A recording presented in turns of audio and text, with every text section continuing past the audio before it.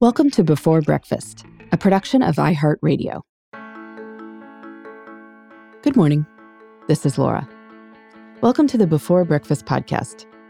Today's tip is to look for ways to practice your friendship skills. We might think such skills are innate, but they aren't. Just as we can learn to play the piano, we can learn to be more socially engaged people. In both cases, practice really does work and is worth building into our lives. As with several other recent episodes, I'm taking this tip from Audrey Monkey's book, Happy Campers.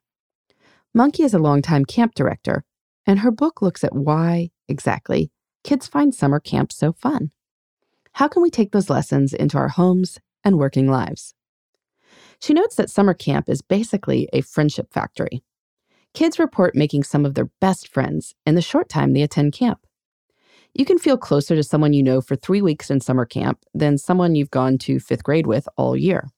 When you're around people constantly and doing fun things in a positive environment, you wind up with all kinds of opportunities to practice your friendship skills. The good news is that some of this can be replicated elsewhere. Monkey breaks it down for us. Part of being a good friend is showing interest in another person's life. And part of this is about asking good questions, so the person can share a bit of themselves with you. So, before any social situation, brainstorm questions you might like to ask the people you'll be around. Think about what your friends have going on in their lives.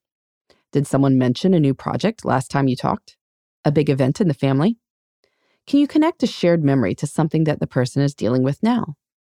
Maybe some people are naturally brilliant conversationalists, but a lot of us aren't. Brilliance comes through preparation. It also comes from asking good follow-up questions.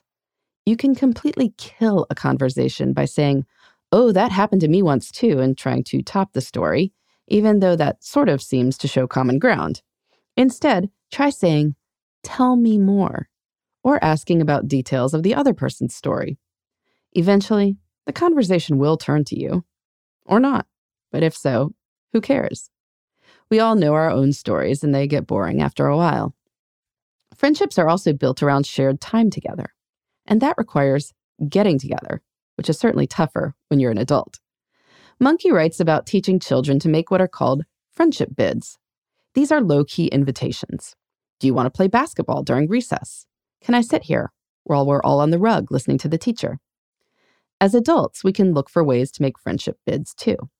Given how busy everyone is, these are often best done through shared activities that the other person might need to do anyway. So brainstorm ideas, and then challenge yourself to make at least a bid or two a week. If I'm trying to deepen a friendship, I might invite the other person to go for a run or a walk with me. If we have kids around the same age, a play date might be more doable than an adults-only event. At a conference, you could invite a person to go to coffee or lunch with a small group. The key thing is to think about how to incorporate people into situations, and also to recognize that if the person says no, it's not a big deal. Indeed, that is probably the biggest friendship skill to practice.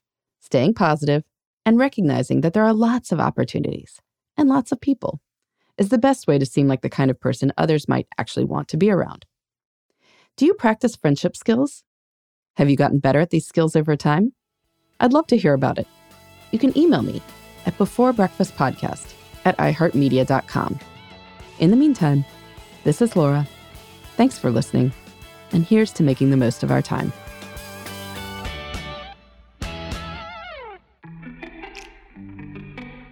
Hey, everybody. I'd love to hear from you. You can send me your tips, your questions, or anything else. Just connect with me on Twitter, Facebook, and Instagram at Before Breakfast Pod. That's BE, the number 4, then breakfast, POD. You can also shoot me an email at beforebreakfastpodcast@iheartmedia.com. That Before Breakfast is spelled out with all the letters. Thanks so much. I look forward to staying in touch.